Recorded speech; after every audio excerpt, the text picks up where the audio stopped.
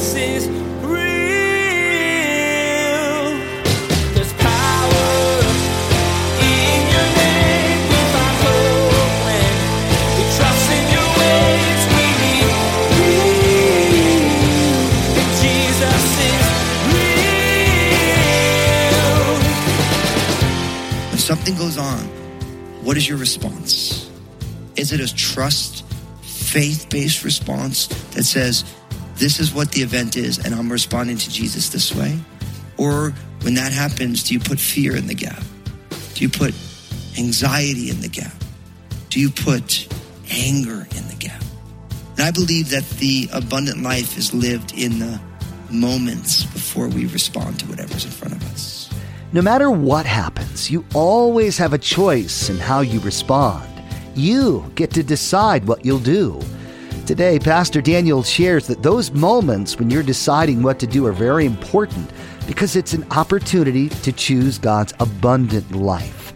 So, how will you fill that gap? Will you worry? Will you respond with anger? Or will you take a deep breath and choose to trust in the God who's big enough to handle it all? Now, here's Pastor Daniel in Joshua chapter 10 as he continues his message, Son, Stand Still.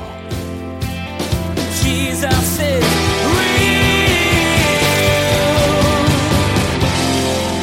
One of the struggles that we have is that we don't have a sense of calling, that everything is something that we can do until we don't feel like doing it anymore. Right? So it just gets too hard, or I just can't handle it anymore. But when you're called to it, God will equip you in it and he will see you through it. So sometimes we just need to write down, this is what I'm called to. Do you understand what your calling is? Now, in some ways, you don't have to think too hard, because if you're married, you're called to your spouse. If you're a parent, you're called to your kids. If you're a grandparent, you're called to your spouse, obviously, and your kids and your grandkids. If you're a teacher, then you're called to do that, you know? And so our calling begins right with the places that we find ourselves right now. Like if you're single right now, you are called to be single. And you pursue that office in such a way that brings God glory. And if God changes that, then it adjusts. But you start with your calling right where you are. Because oftentimes I say, well, what's your calling? Like, well, I really want to be called to be like an astronaut. But, you know, I really got these 19 kids that I'm raising, you know. But I really want to be an astronaut. Well, you got 19 kids. So you're actually called to be a parent. And the only space you're going to be doing is putting stars on your kids' ceilings. You know, like that's how that works. And so your calling begins right where you are.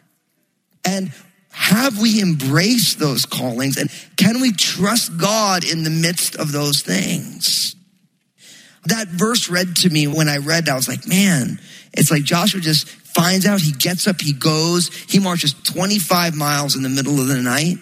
Like if I ran 25, I wouldn't run 25 miles. Yeah, how many of you guys see those marathon stickers? You know, 13.1, 26.2. I got one that says 0.0. I don't run. I just sleep. You know what I mean? Just imagine marching 25 miles in the middle of the night. Even if you're in a 10-minute mile, which I probably couldn't run a 10-minute mile for 1 mile, let alone 25 miles. That's going to take a while to get there. But they get there so swiftly that they come upon them. They're not even ready for them. And it says in verse 10, so the Lord routed them before Israel, killed them with a great slaughter at Gibeon, chased them among the road that goes back to Beth Horon, and struck them down as far as Azekah and Makkedah. And it happened as they fled before Israel and were on the descent of Beth Horon that the Lord cast down large hailstones from heaven on them as far as Azekah, and they died. There were more who died from the hailstones than the children of Israel killed with the sword. Now, so Joshua, they're in the midst of this battle, and the armies that have gathered together begin to retreat, and God has another plan because they were not able to retreat, because it's almost like God is using the forces of nature to fight for Israel. God is sending heat-seeking hailstones, so to speak. You know, it doesn't exactly say that. Can you imagine if you're a fleeing army in the midst of a battle and all of a sudden large hailstones start to hit your people? You know, it's funny, I was actually listening to somebody reading an excerpt from the Napoleonic Wars. And they were talking about one of Napoleon's army was stuck trying to get across a bridge. It was a large army, and there was cannon fire coming from both sides of them. And this foot soldier is recounting how literally the only way, because there was this bridge and there was only one person go through, that they were literally sitting ducks. And the only way they can go forward was when a cannonball would rip through and kill a bunch of people, and it would make room for them. And right as I was reading about these hailstones dropping, I started thinking about this guy's account of this horrific situation. Like, just imagine, like, you're in a fleeing army and all of a sudden a huge hailstone just takes the guy out next to you. Or, of course, if you remember from the Lord of the Rings movies or the Chronicles of Narnia movies, when they would throw those big rocks and the special effects would show this whole group of people get taken out. That's what's going on here. God is literally fighting on behalf of the children of Israel. And so much so that it literally says there were more who died from the hailstones than the children of Israel killed with the sword. So God did more work utilizing nature than the children of Israel did with their own hand. Now, I don't think that that's by chance, because I think we always need to remember that whatever it is that we put into these lives that we're living, God is always putting in more. You know, it reminds me of how our Heavenly Father takes care of us. I'll never forget. I've told you guys this story before, but I remember there was a tree in my backyard, and it's like, we really need to take that tree down, you know? And so I remember I'm like, well, okay, I'll get like a axe. Now, I realize in hindsight that I should have used a chainsaw, but I'm from New Jersey and chainsaws make me nervous. You know, I'm not like a fully like Pacific Northwest guy. You know what I mean? So, I mean, like, I figure I might lose a finger or something, or a whole arm, you know, not having a lot of skill with a chainsaw, you know, because when in New Jersey, if you have a chainsaw, there's no reason for it, you know? And so, at least where I lived. And so I had this axe. And so I remember I'm out in the backyard, I'm like swinging this axe at this tree. And I actually had to borrow the axe from my neighbor. I don't even actually own an axe, to be honest with you. So that's how not mountain man I am. And so I'm hitting this tree, and and in the beginning, I'm feeling really good about it. I'm like, you know, I'm like looking at Lynn, I'm like kissing my biceps. I'm like, you know, I'm like, check this out, I'm doing good. But then I started getting a little tired, you know, because it didn't come down in a couple whacks. And then all of a sudden, Obadiah, this was a bunch of years back, and Obadiah and two of his buddies roll up, like, and Obadiah's like, hey, Dad. I'm like, what's up, buddy? And they're like, what you doing? I'm like, I'm trying to take this here tree down with this axe. And they're like, can we help? Yeah, you guys can help. So I took a couple swings, and then these guys got this thing. And I'm like, you know, I'm like really laying into this thing, like, you know, and then all of a sudden the kids are in there and they're like, you know, like three little dudes, you know, and they're just like, you know, and so we're taking turns. And as we're going around, like, I'm cracking up, and like Lynn would look out from the house, you know, and there'd be these kids, and they're like, you know, like they're like hitting this thing, like not even doing anything. And then they're starting to take their shirts off, you know, and they're like tying their shirts around their head, and they're like flexing, and it's like, and they're really into this thing, and I'm getting really tired, you know. And finally, after this whole, like all these rounds, and me and these three dudes, finally the thing, you hear it crack. And they're like, oh, it's coming down. Oh, it's coming down. And they're up there again. They're like, kind of like, you know, yeah, and you know, and then when the thing finally went down, these guys are dancing around this tree like they just conquered the world, you know, and it was so cool. And then they're like I'm like taking pictures of them. They got their foot on the tree, you know, and they're flexing. They got no shirt on, and I'm dying here. But it was like, they're like, man, that thing came down because of us. And I'm like, yeah, you're right. I did 98% of it. You know what I mean? And in some ways, that's what life is like with the things of God. That's what it's like. It's like, he lets us hold the axe. We get to hit it a little bit, but God's the one doing all the work. And when we say, we're really doing it, he's like, yes, you are. Sometimes, he lets, like, the children of Israel are in this battle, but God's killing more people with hailstones than they've been fighting all day. And that's how the Lord works. But again, too often we forget that that's how God works. We forget that's what he's doing. And he loves us to be in the middle of it. Like, I'll be honest, the best thing about taking that tree down was being there with those three boys. That was hands down the best part of the whole thing. And it was funny that after it was over, Lynn's like, you should have gotten a chainsaw. I'm like, yeah, you know. I'm like, thanks for telling me now. I've been working out there all day and you wanted it. You should have bought me a chainsaw, you know? And so it was one of those things. But the best part about it was the kids being involved, you know? And in a lot of ways, I think for the Lord, he lets us be involved in all these things because he enjoys us being involved. But he doesn't need the army, the children of Israel, to get this thing done. He doesn't need it. He can wipe them all out with hailstones from the sky. And so you have all this going on. And then it says in verse 12, then Joshua spoke to the Lord in the day when the Lord delivered up the Amorites, verse 12, from before the children of Israel. And he said in the sight of Israel, sun, stand still over Gibeon, and moon in the valley of Alajon. So the sun stood still and the moon stopped till the people had revenge upon their enemies. Is this not written in the book of Jasher? So the sun stood still in the midst of heaven and did not hasten to go down for about a whole day.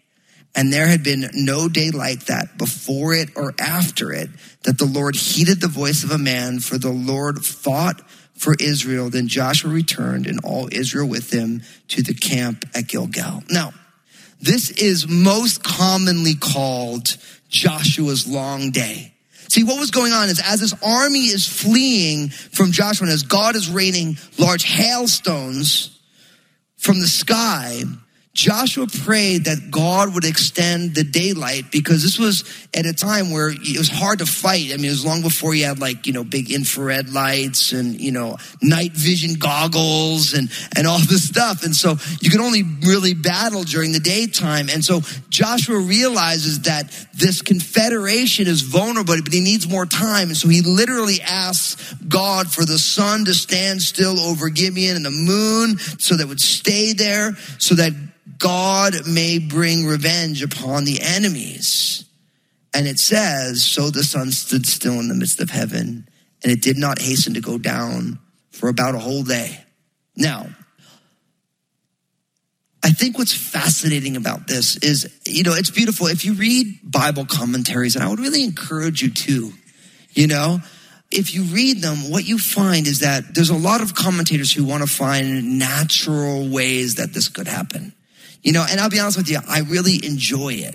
I kind of enjoy there's gotta be a real, how did this happen? But then when you read something that says notice this, and there's been no day like it before or after. So then you start to realize all attempts fail. So some people want to say that the earth slowed down its rotation and that God stopped all the cataclysmic effects that would have happened if the earth slowed down its rotation, like huge monstrous tidal waves, objects flying around, all these things that we would never want to have happen, unless you watch San Andreas or one of those Day After Tomorrow, one of these movies that try and show us some crazy things that might happen. But really what you have here is you have the God of the all possible doing what has never been done before or since, simply so that the children of Israel could be victorious. So I could give you all a million theories on what people say, how this happened or not. And people who lived in Alaska that happens every summer in Alaska, And so you have other people, But the idea here is that this was not normal, and God found a way in his perfect plan to make sure that the children of Israel are victorious. Just the way he did for Shadrach, Meshach, and Abednego, for Jesus rising from the dead.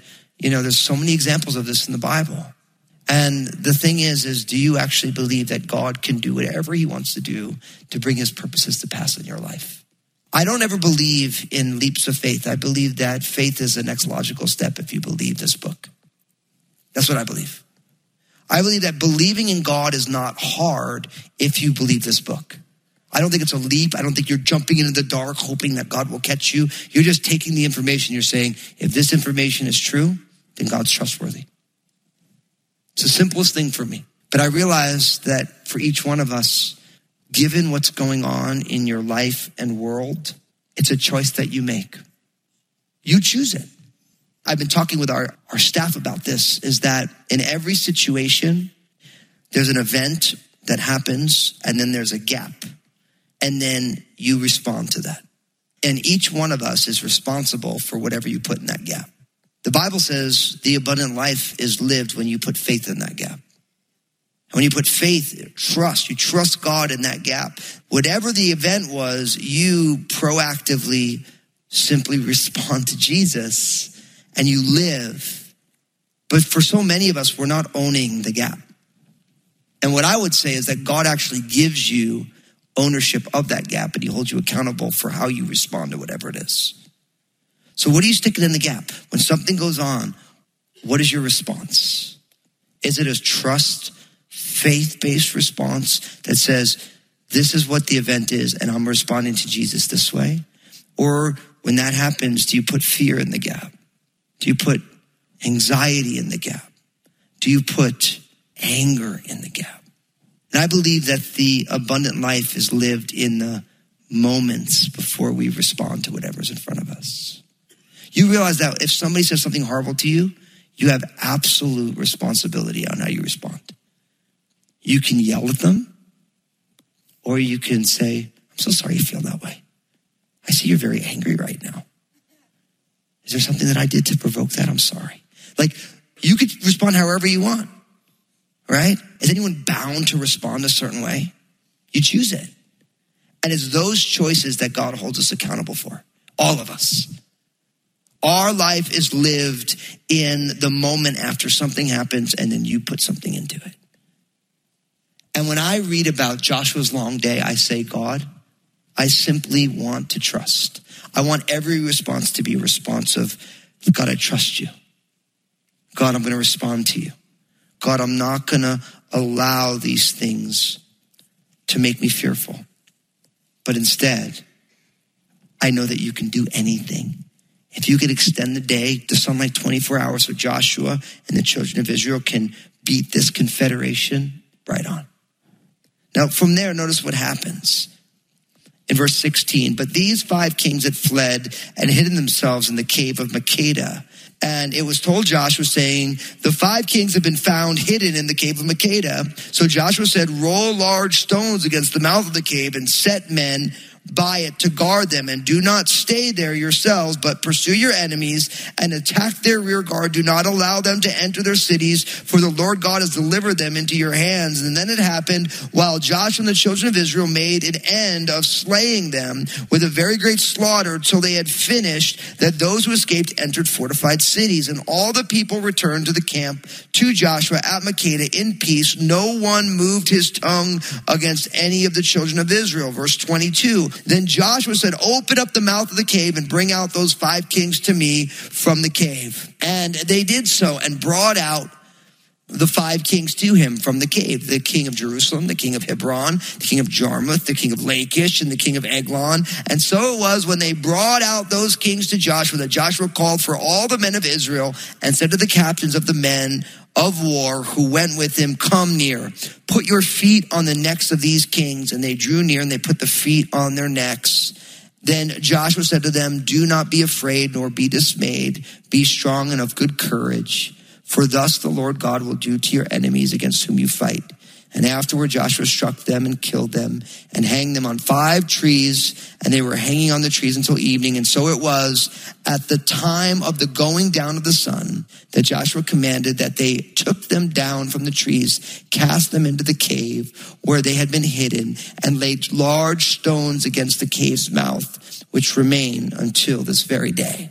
Now, what we find is that in the midst of this retreat and these hailstones and the day gets long, that the 5 kings haul themselves up in a cave. And as they're pursuing this army that is trying to find their way into safety in fortified cities, Joshua gets news about these 5 kings. He says, I want you to roll large stones against the mouth of the cave to keep those kings in there. And then we're going to continue to pursue them, and we're going to wait here. And so sure enough, what we find here is that these men continue to pursue their enemies. He says, don't allow them to enter the cities, for God has given them into our hands. And so finally, once all of these people are conquered, then they make their way all the way back to this cave of Makkedah, where these 5 kings, and then Joshua says, I want you to open the mouth of the cave and bring out those 5 kings. And so they roll the stone away. They bring out these 5 kings, the 5 kings that we've heard about. And then what's interesting to me here is Joshua tells the captains of his men, so these are his key generals. He says, I want you to come here. I want you to put your feet on these guys' necks, which obviously putting your foot on the neck of a king, that's like a very symbolic action, right? Like these kings are completely defeated at this point. But then Joshua speaks to these men because he realized he's asking them to do something that customarily you wouldn't do, right? Like a normal captain would never put or even attempt to put his foot on the neck of a king. But notice what Joshua says. Do not be afraid, nor be dismayed. Be strong and of good courage, for thus the Lord will do to all your enemies against whom you fight. Now, how many of you have heard that before in the book of Joshua? All of us. Where is it from? Joshua chapter 1, verse 9. This is exactly what God told Joshua before he started. And now Joshua is taking the exact same word that God has given him, and now he gives it to the people closest to him. Now, you know I'm going to apply this to our lives, right? Brothers and sisters, listen. We need to learn how to speak the words of life that God has given us to other people. Joshua received this word from the Lord. He said, look, don't be afraid. Be of good courage. Don't be dismayed. God will fight for you and he will take care of you. Now, Joshua takes the same truth that God spoke to him and now he applies it to the people around him. Joshua is sharing the word that God has given him to build up the people around him. And I think this is a lost art today because we live in a culture and a time that it's just, people are like, it's just about me and God. It's about me and God. Wrong. It's about God and you and then everybody else. Like we talk about, we live upward and inward and we live outward. Our culture says just live upward and inward, or really our culture says live inward, or the church says you got to live upward and inward, but it's an upward and outward. You need to make sure that you take the things that God has spoken to you and you speak them to the people around you. Because these words spoke life into Joshua. Joshua was about to embark on something that had never been done before. His mentor, Moses, never walked into the promised land. And God is saying, Joshua, you're going to go in and don't be scared. Don't be worried. Be strong and of good courage because I got this. And now he's experiencing God's fulfillment of what he said. And now Joshua is passing that along to the people closest to him. And my friends, just as unbelief is a communicable disease, so is belief, so is faith. And too often, you know what? We miss out by not speaking life into other people. When someone's afraid, we're like, yeah, I'm freaked out too. That's the worst thing to say to somebody. See, a godly person reminds people that but God is important. When was the last time you spoke truth into someone's life that God had spoken to you? Do you ever think that when God speaks something to you personally, that God wants you to store it in your heart as part of your tool belt that you can give out to somebody else? I'm constantly realizing that what God shows me is not only for me, I mean, it is for me, but God's like, Daniel, I want to use these truths to help other people. And I believe that's true for all of us. Jesus is real. You were made to be a part of a community. God never intended you to walk through life alone. So, when he gives you a word of encouragement or truth that impacts you, he intends for you to share that with the people in your life.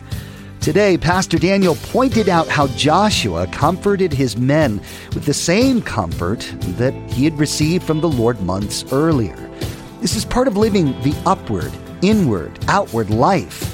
So take what God has spoken to you and build up the people in your circle. Breathe God's life-giving truth into their story and to help fan the flame of faith in them. Hey everybody, Pastor Daniel here. I just want to say thank you for tuning in. I'm so stoked you're a listener of Jesus is Real Radio, and I know Jesus has amazing plans for you. I'd love to hear the story of how God's working in your life. Give us a call here at Jesus is Real Radio at 360-256-4655 or email me at real@danielfusco.com. We're so glad we can be a part of your life through the ministry of Jesus is Real Radio. Would you like to be a part of what we're doing? We would like to ask that you prayerfully consider becoming a financial partner of this program. Your contribution, no matter the size, will be used to reach people with the gospel message. Find out more at JesusIsRealRadio.com. Just click on Give. Thank you for partnering with us. We hope you come back next time when Pastor Daniel will remind you that most of life is made up of mundane, regular moments. While there are exciting mountaintop times here or there, they're not the norm. That's why we've got to learn the art of normal, everyday faithfulness. Well, that's all the time we have for today's broadcast. On behalf of Pastor Daniel and the entire production team, we invite you to join us again for the next edition of Jesus is Real Radio.